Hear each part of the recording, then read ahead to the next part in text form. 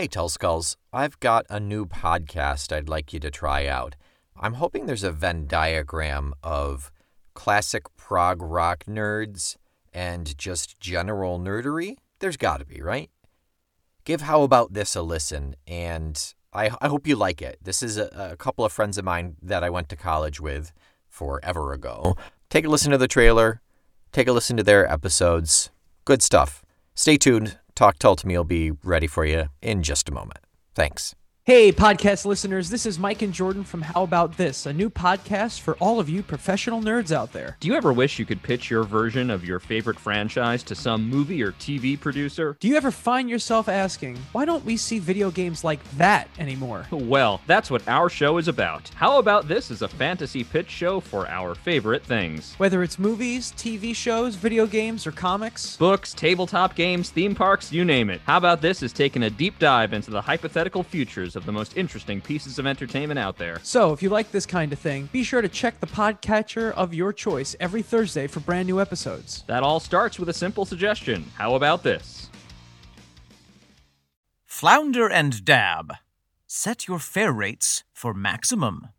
Prepare your minds to be tested on the knowledge. And do you mind if we stop off at M&S for half a minute? You can just keep the meter running. Because it's time to talk Tull to me.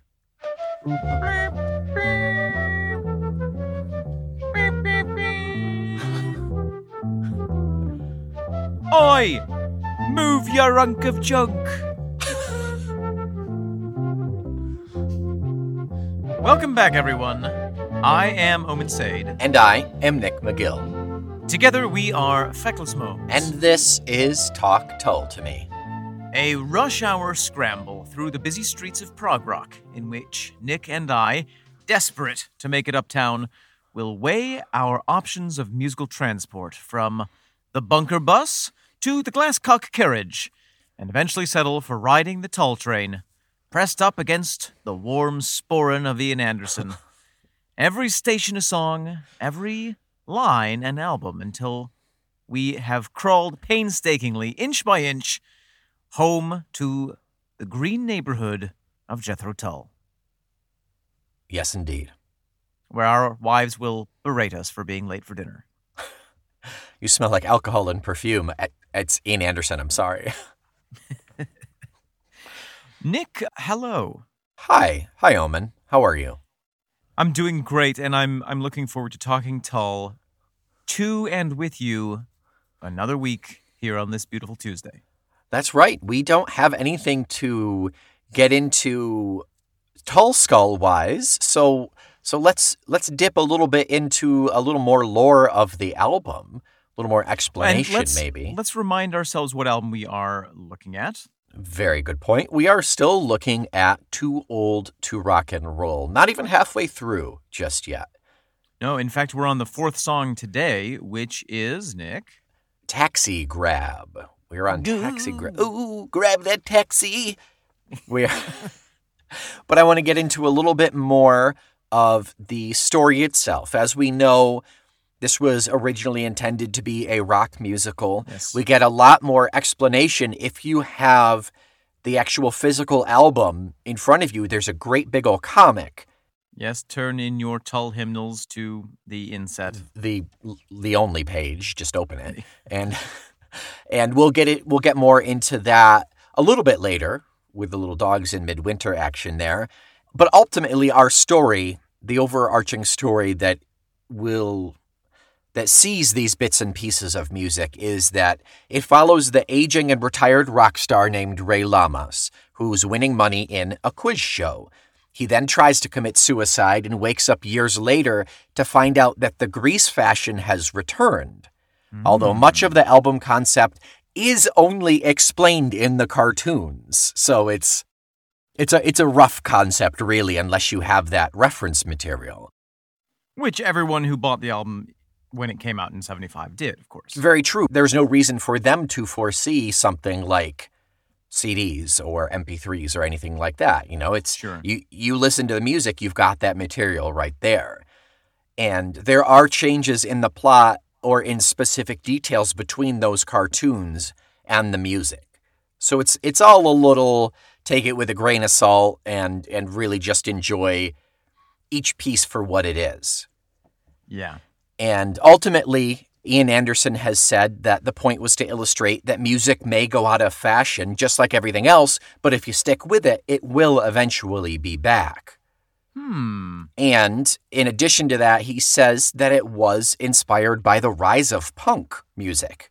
Interesting. Yeah, punk was mid to late 70s. Yeah, I think punk was coming in right around then. Absolutely, yeah, coming in hot. Yeah, and some media has actually said that it's not necessarily inspired by the rise of punk, but it was their attempt to get in on the punk movement. But that is merely conjecture because, I mean, look at the next album. Yeah, and it certainly doesn't have a punk sound. No, not really at all.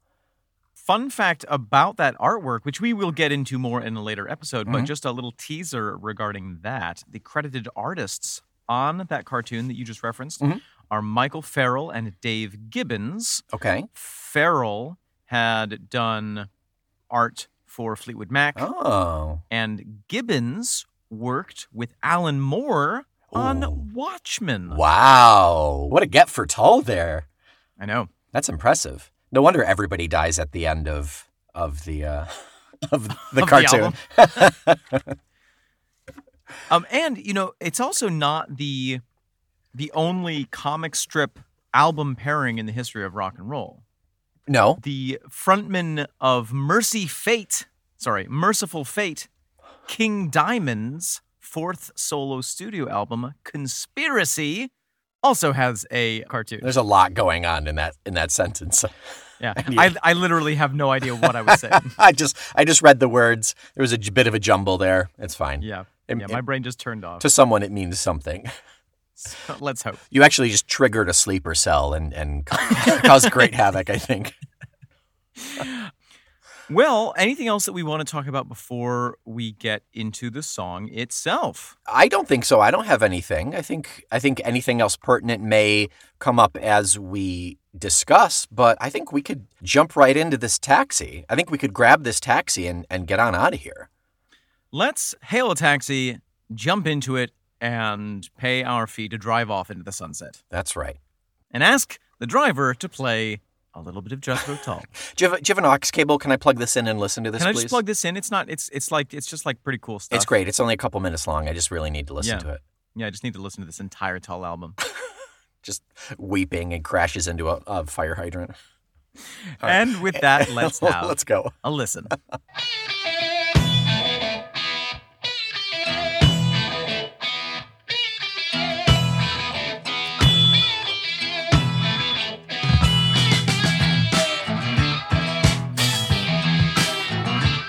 Well, let us consider that taxi grabbed, Nick. Something's been grabbed. And I hope it's just a taxi. Once again, if we had an HR department, Nick, I'm so sorry. We would have to have the recording booth there because that's where we'd be all the time. Yeah, that's embarrassing. I'm so sorry that you had to hear that. Well, so much to talk about here. What do you got? First thoughts, starters. Omen, how do you feel about Taxi Grab? Love it. Genuinely, really, really enjoy listening to it. Yeah? Yeah, it's one that I enjoy from a visceral level that I don't have to think about that much. Yes, it feels like a guilty pleasure. It's there's not a lot going on in this song in terms of depth. Not to say that musically it's not crazy in depth, because it is, but you don't need to sit and mull over Taxi Grab. That's right. You can, you want to, yeah. you can delve into it a little bit, but it doesn't feel like in order to properly enjoy this song that you need to go to a cave in the mountains with a bunch of old tomes and set up all night by candlelight studying it. Yeah. It's a dance break for the musical. Yeah. Also, give me a B. B. Give me an L. L. Give me a U. U. Give me an S. S. Give me an E. E. What does that spell? Blues? Oh, shit. Okay. Move the E to the other side of the S. Oh, blues, yeah. Blues. Oh, God. That was embarrassing. But yes, Nick, we have a return to the blues here. What a funky blues number we got. So much fun. We get a sense of it. We get a teaser of it right in that first guitar moment after we have Ian shouting, "Taxi! Taxi!" Yeah, the harmonica brings it in full force. We haven't heard funk like this in a very long time, it seems. We haven't heard harmonica in quite a long time. Oh, yeah. I think it's been albums since we've heard any harmonica. I think that's fairly safe to say, yeah. It's just been riding around in a coat pocket somewhere. Just burning a hole in Ian's trench coat. I wonder if he still had the trench coat at this point. I don't think he's worn it in quite a while, performance-wise here. Yeah, I know that the cod piece started in War Child. I don't know if they swapped kind of motifs for this album because they're going to go back to cod pieces and silly Renwear for the next album. Well, I'm glad that you actually brought that up, Nick, because we unearthed in our Tolkieology lovely performance video. That's right. Of this song. It's actually a double feature video that has Salamander and this song. I wish we discovered it last week because the Salamander performance is... The dancer, that dancer just kind of like fading away in the foreground and the background. And it's very 1970s in its shooting and editing style. There is a lovely solo female dancer performing what I can only describe as a 1970s version of Salome's Dance of the Seven Veils. Yeah, pretty good, pretty close, yeah. Maybe we can put a link. Yes, I've already prepped the link to be dropped into the show notes, so go ahead and check that out. It's a couple minutes long. It's Salamander and Taxi Grab. It's pretty interesting to see. Yeah, it is. But also really fun, really fun to watch. Yeah, regarding fashion and costumes, Ian is wearing, at least in Taxi Grab, a leather greaser jacket. Yes. So maybe there was that picture that they were trying to set. However, was it John Glasscock? I don't know who. Someone was in a top hat. I couldn't tell. I think that Glasscock was. Yeah, let's talk about the costumes for a minute because it's pretty amazing. Yeah. Glasscock, I believe, is in a top hat and some kind of generic 1970s loud suit. Mm-hmm. No, no striped suit. With Jeffrey leaving, the zebra suit's gone. I forgot about that. That would have been inappropriate. Yeah. You can pick up my bass, but don't you dare touch my zebra suit. Yeah. John Evan is wearing an eye patch for the first part of the song and then takes it off for the second part. He's also wearing a captain's hat and a white sailing suit of some kind. He looks so happy. He was a goofball, yeah. He looks like he's having such a good time. It feels like they just opened like a high school drama department's wardrobe department. Yeah, and let them and just go. Pick whatever you want.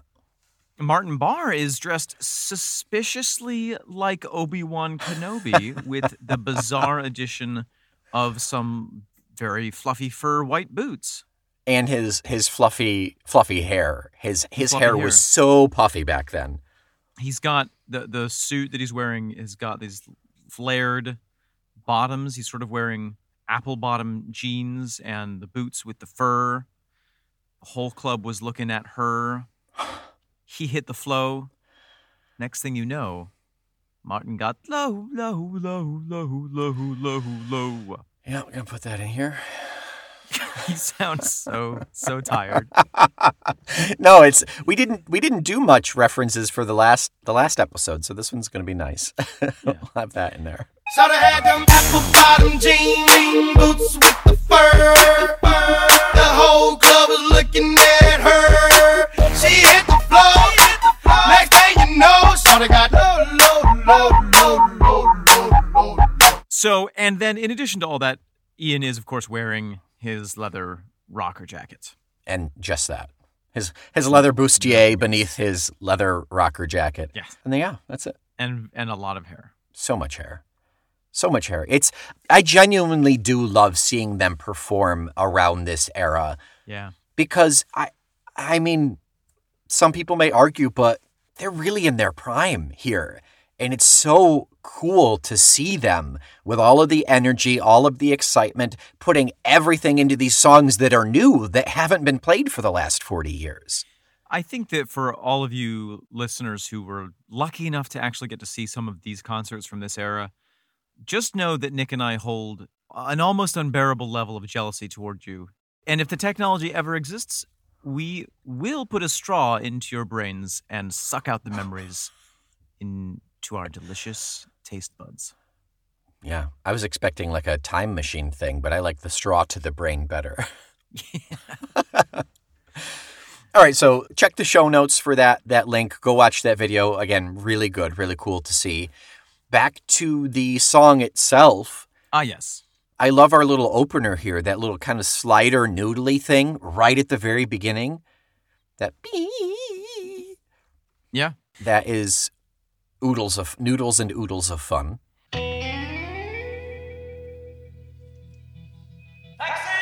And based on the video actually helps us clarify a question that we had about some other songs and this kind of sound from Martin. Mm-hmm.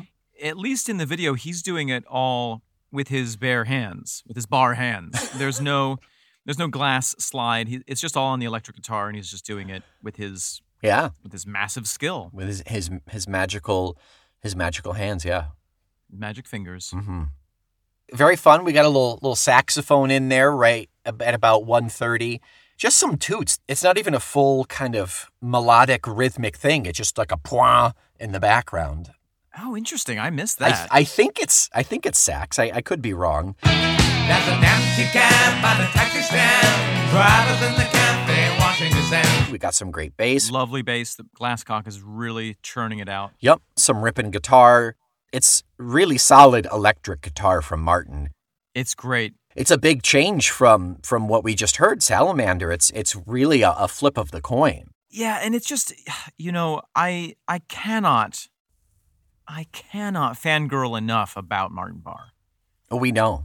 You've tried. You've tried to fangirl enough. It's my body can't taken. handle it. Yeah. It's just amazing that one song to the next, how wonderfully different the sound is. Yeah, he's showing that despite not wanting to listen to guitarists for fear of emulating anyone, he is, well, I guess I wouldn't say despite of it, because of that, possibly, he's really able to kind of create his own sounds, and he's not forming a Martin Barre sound specifically because he is showing how diverse he is.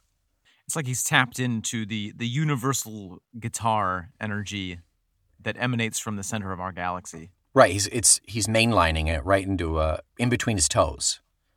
Yeah. We never see a shot of Martin's feet. I just want to say that. Hey. Yeah, # Martin's feet. Don't go to martinsfeet.com. No, please don't. That'll put so many viruses on your computer. No, it's .org. That's where you want to go. Oh, that's right. The drumming is wonderful. We have this sort of repeated almost call and response, between the guitar and the drums. Yeah.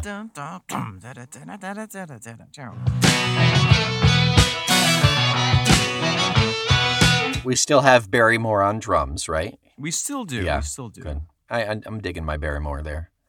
Not for much longer, I don't think, but we got Barrymore. Dig him while you can. Everyone, get a little Barrymore while you can. It's time. Yeah, the Barrymore is ripe. And speaking of ripe, Nick. Yes. Would you like to hear a little bit about the name of the main character of our story here? Yes. Tell me more about Ray Lamas. Nick, if you take the term Lamas and track it back to Anglo-Saxon, you will find that it means loaf. Huh. Ray Loaf. Or rather, Lamas means loaf mass, as in Loafmas Day. Would you like to know a little bit more about what that means? So you didn't just make that up? No. Okay, go ahead. Lamastide is the time in both the harvest calendar and the Christian liturgical calendar between the summer solstice and the autumn equinox. Okay. And it is generally marked by the first harvest. Oh, okay. And it was traditional to bake a loaf with some element of your first harvest in it and then give that to the church. Oh. So Lammas Day or Lammastide is the time of year or the day on which you bake a loaf and give it to the church, and the loaf has your first harvest in it. So what does the church do with it? Give it to the... Eats it. Give the church as a unit eats all these loaves. It opens its church mouth. Yeah, I don't know. I mean, there was a big tradition of tithing to the church. I guess there are a lot of monks to feed and whatnot. Oh, sure. Yeah.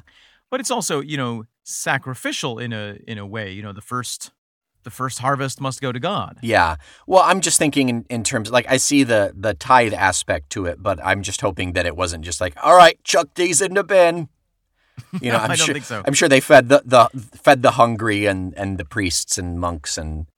Well, and it goes back, it predates the church, really. It's connected to the ancient agricultural tradition of celebrating the first harvest. Yes. Yeah. Now, how does that relate to our good friend Ray Lammas? He is actually just a loaf of bread. He's Spoiler alert, the end of the comic reveals that he is a loaf of bread with dreams. Paul Hollywood cuts into him and says, it's overworked. The crumb. I'm really disappointed in the crumb. It's not your best work. I think that it has to do with... I don't know why Paul Hollywood was Scottish for you and Irish for me when he's neither of those things. Neither of us can do his accent. Nope. It's too subtle. He's northern? Is that it? He's northern, yeah. Yeah, okay. He's from my wife's family. He's part of England. The part they own? Yeah. My mother-in-law is part of England. So I believe that this refers to... This is a clever Ian Anderson reference to the fact that he is a little bit past his prime. He's not... Oh, okay. If you take the circle, the great wheel of the year, he is not in the springtime upswing. He is not at the solstice height of his power. He is beginning his downward trajectory. Yeah. His fruits have already been harvested, and soon he will be a wintry old man. So it's referential naming. It's that classic trope. Shakespeare, I mean, the classic writers use Shakespeare, Voltaire, Pompey Bottom, Mosca the Fly, things along those lines. Oh, absolutely. Benvolio. Yeah. Mercutio. Tybalt. Now you're just naming characters. I'm just naming... Skywalker. Yep. Classic Shakespearean character. Yeah. Classic Shakespearean. So, yeah, a little fun tidbit there about Ray Lammas. I like it. So going from there, why don't we talk about Ray possibly in the context of this song, i.e. the lyrics? Yeah, before we do that, though, can we just...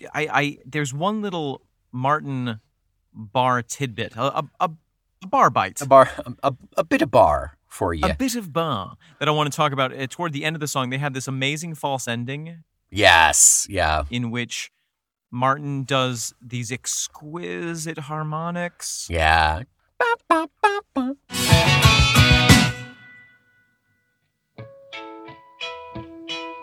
Which could very well be the end of the song, but then it drops back into that heavy blues content with the harmonica coming in full force. And it's just so lovely, and I love it. Yeah, we've seen this a handful of times now. I think it's safe to call it the classic Tull rope-a-dope skidoo there of, we're not quite done.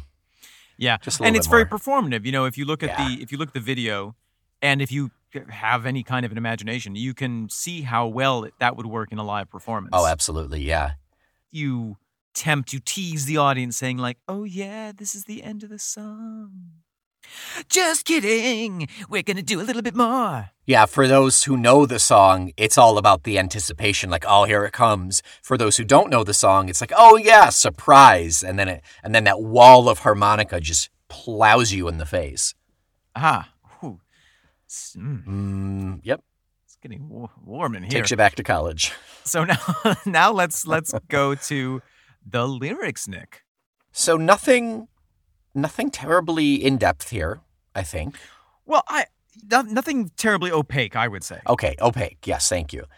This is a commentary on rush hour, living in London rush hour, and the experience of it, having a variety of options of travel, trying to get anywhere.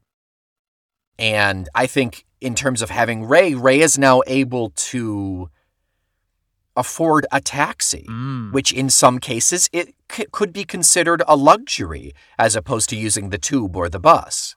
Well, and if we follow the trajectory of the plot of this album, he has come down to London to do the quiz. He's won the quiz. And he's in London, maybe for the first time in a while.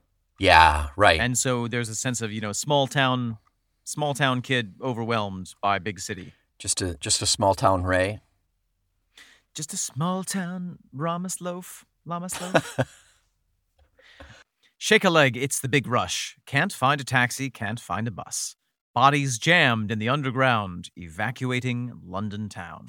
Shake a leg, it's the big rush. Can't find a taxi, can't find a bus. Bodies jammed in the underground, evacuating London town. So it's just the imagery, the feel of just packed sidewalks, just filled with people trying to get somewhere. Have you ever been stuck in that kind of rush hour in a big city, Nick? No, thank God. I would probably have a panic attack. Yeah, you probably. It does remind me a lot of pre-pandemic New York City. Yeah. Around 5 o'clock. Yeah, right. There is a sort of sense of communal spirit about it. I was going to say communal joy, but it's more, it transcends any kind of human emotion. It's just this raw surge of activity and release and frustration and delight. There's an animalistic, herd aspect to it, where all minds collectively click into one unit, and it's just... Yeah, it's like an anthive. Yeah, it buzzes in the back at that lizard brain, and everybody's just like, gotta get to where I'm going. If you look at it too closely, it doesn't make any kind of sense at all, and if you zoom out a little bit, it looks like... It's almost like a human body, all the blood cells just, bumping around each other. And eventually they'll get where they need to go and do what they need to do. Yeah. Yeah. Ugh. Gives me the creeps just thinking about it. A little bit like it. It can be enjoyable to be a red blood cell getting shunted down an artery. Well, you've always been a city guy. I have adapted more to the city. Yeah, fair enough. Than I thought I ever would. And a good pair of noise-canceling headphones makes all the difference. Yeah, I suppose if I were thrust into it, I would eventually get used to it or die. But I tell you what, a stiff drink at the pub before you hit the subway makes all the difference. There you go, yeah. As well. And those headphones, yeah, that would be a lifesaver.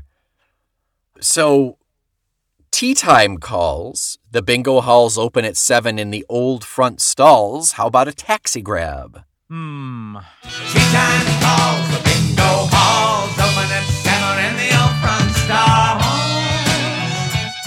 Tea time calls. Tea time is what, 4? 4-ish? Well, I think that tea time is an old-fashioned way of talking about what we would call dinner. Oh, okay. So I believe that is a reference to, you got to get home for dinner. Okay. Afternoon tea is 4 p.m. Yeah, but that's quite a formal thing, and right. I think that in this context, tea really refers to the first after-work meal. Yes. Perhaps some of our Anglo correspondents could write in and either confirm or set us straight on that matter. Yeah, we're not talking high tea here. We're talking a more colloquial representation, I guess. Yes. Oh, tea as the evening meal. Here we go, Wikipedia. Thanks, Wikipedia, for doing all of our research. Yeah. The term tea is often used among the British working classes, particularly those of north of England and the South Wales valleys, as signifying the main meal of the evening. There you are. This use of the word is also common in Australia.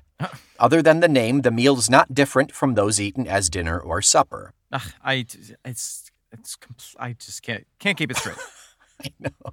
Yes, correct. So, yeah. Now, what about the bingo halls, Nick? The bingo halls open at 7. In the old front stalls. Is bingo hall a euphemism for something? I don't know. You know what this makes me think, Nick? I feel like there is some bit of London taxi culture that fits into this hole here that we are not getting, that we are not privy to. Mm-hmm.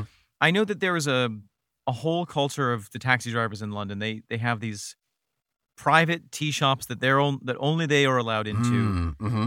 I know that stall is a reference to a taxi thing, but I don't really understand it. So it could very well be that it's not just that the travelers are rushing, but even the taxi drivers are rushing to get done with their fares so that they can be at their evening thing. Okay, so maybe a taxi stall is a taxi stand where they're queued in an area waiting to pick up people? Yeah, it could be, or where they return on their breaks, because they do have that. It's like unlike I think in America, the taxi drivers in Britain, I believe, have a regulated system of breaks, and Sure. And it could be that there's some kind of game or entertainment at certain hours there. But again, this is very Interesting. speculative on my part. Yeah. Now, the next verse, if we get to, I think it's a little clearer. Okay. There's an empty cab by the taxi stand. Driver's in the cafe washing his hands. There's an empty cab by the taxi stand. Drivers in the cafe washing his hands. Okay, so taxi stand there, stall referenced up above, so they may not be the same thing then. Yeah. Yeah, okay. I think the stand is where the taxi waits to pick up passengers. Yep, okay. Big Diesel idles, the keys inside. Come on, Sally, let's take a ride. Big diesel idles, the keys inside. Come on, Sally, let's take a ride. Sally is the familiar of Salamander, which we've learned from the cartoon is actually a character. Yeah. He sees a woman named Salamander, called Salamander, walking by, and that song is addressing her. It's talking to her, like I believe my theory was last week. Put a little point in the Nick margin there. Yes. You are right, Nick. Very well. Thank you.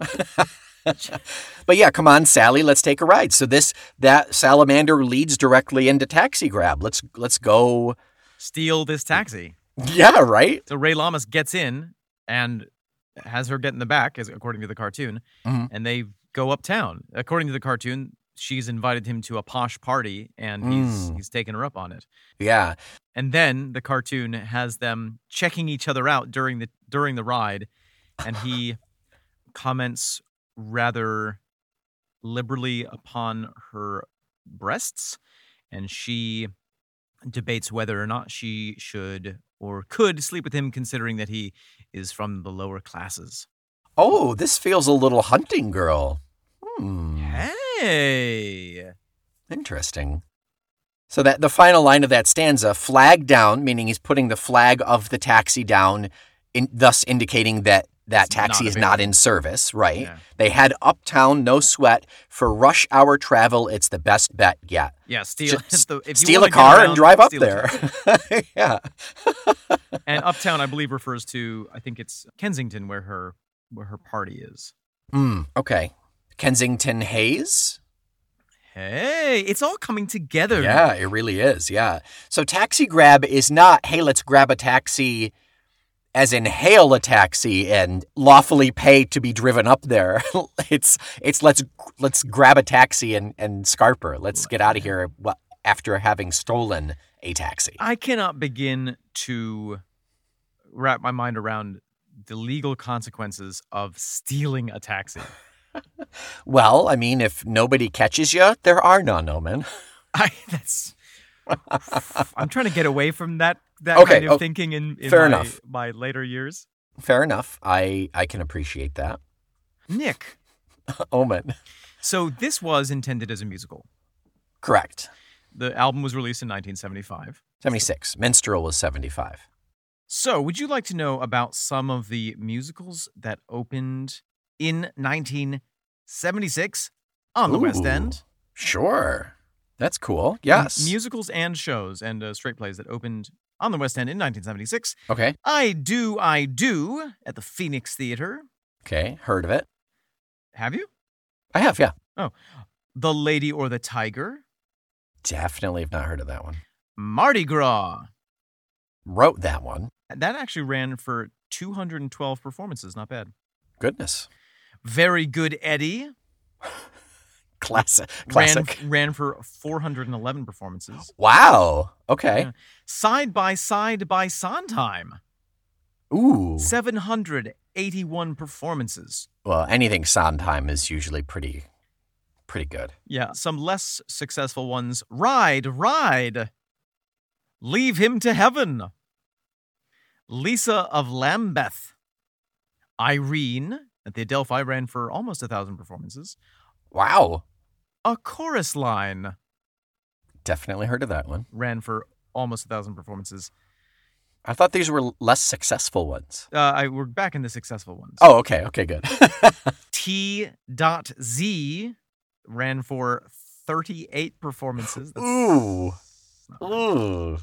T.Z. Let's kickstart that bad boy. Get that back up on the stage. Bet Jamina ran for 78 performances. Cindy Ella, or I Got a Shoe, ran for, this is so painful for me to say, 29 performances. Yes. Cinderella. Bring back Cinderella. And The Point ran for 49 performances at the Mermaid Theater. Awesome. That's what Too Old to Rock and Roll would have been up against. Yeah. I think it would have been probably somewhere in the middle. Fairly average. As All Music Review called the album, one of the minor efforts in the Jethro Tull catalog. Yeah. I think we should look up reviews for Cinderella. Cinderella, yeah. No, let's get back to this. Okay. All right, so Nick, there we have most of Taxi Grab. Yeah. And it's a pretty fun romp, isn't it? It is. It really is. And in terms of lyrics, it's all just a repeat of the first stanza and the word taxi grab 900 more times. Yes.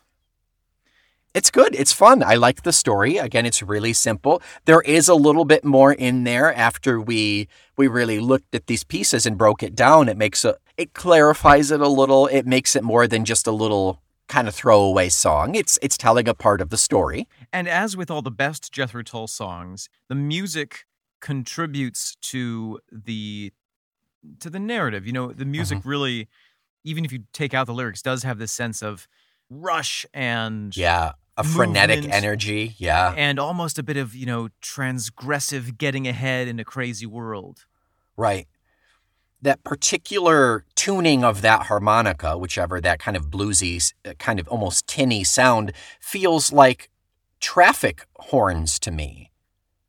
Yeah, it does.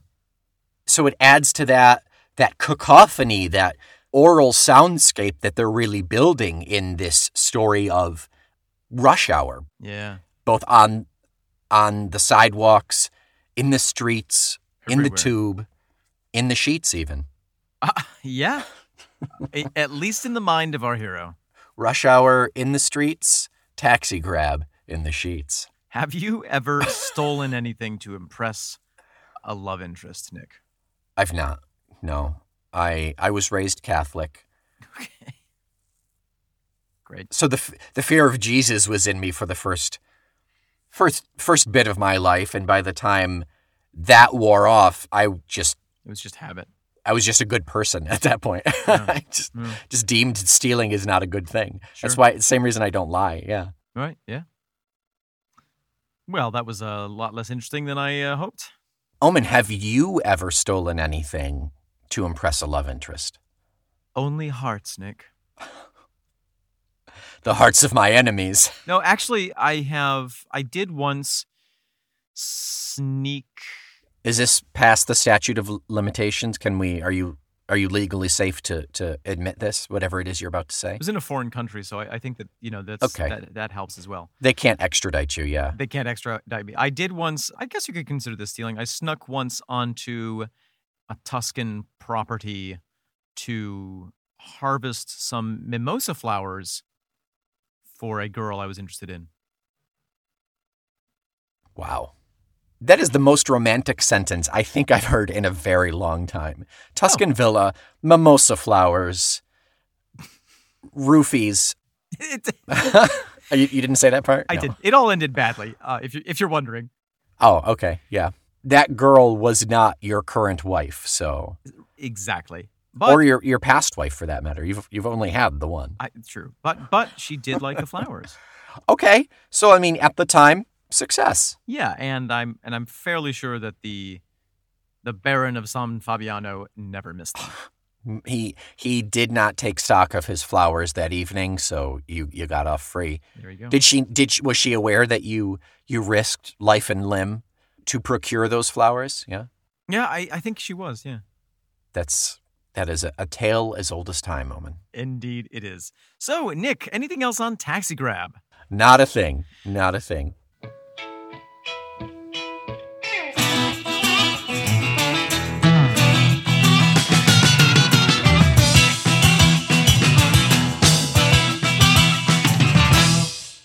Well, what are we listening to next week?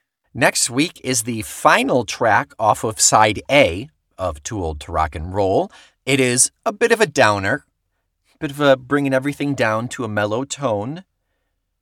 From a deadbeat to an old greaser. Make sure you take your antidepressants before listening next week. Do not have any red wine. And until next week, Nick, you know what would impress this young lady? Oh, what's that? If you stole into the firmament and collected some stars that are not yours and gave them to us on iTunes. That would be really, seriously impressive. Yeah. It's really cool. Throw 5 stars onto Apple Podcasts. Yeah, absolutely. Boom. Boom. Totally impressed. My panties would be on the floor. Just dropped. Just thinking about it, I may not even put panties on. It's laundry day anyway. So. Until next week, I am the reformed Omen Sade. I am still angelic and pure, Nick McGill. Together, we are dynamically dubious, feckless momes. And this is the lesson for all to learn from. Talk Tell to Me.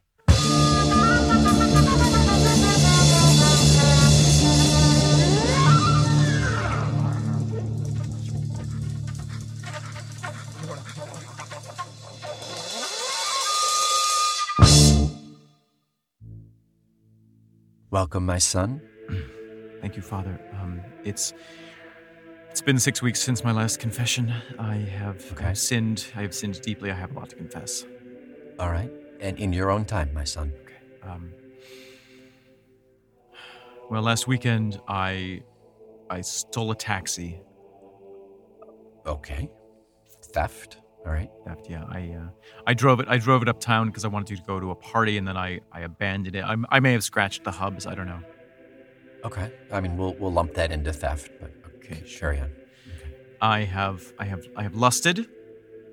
Okay. I lusted over several women that I saw at work.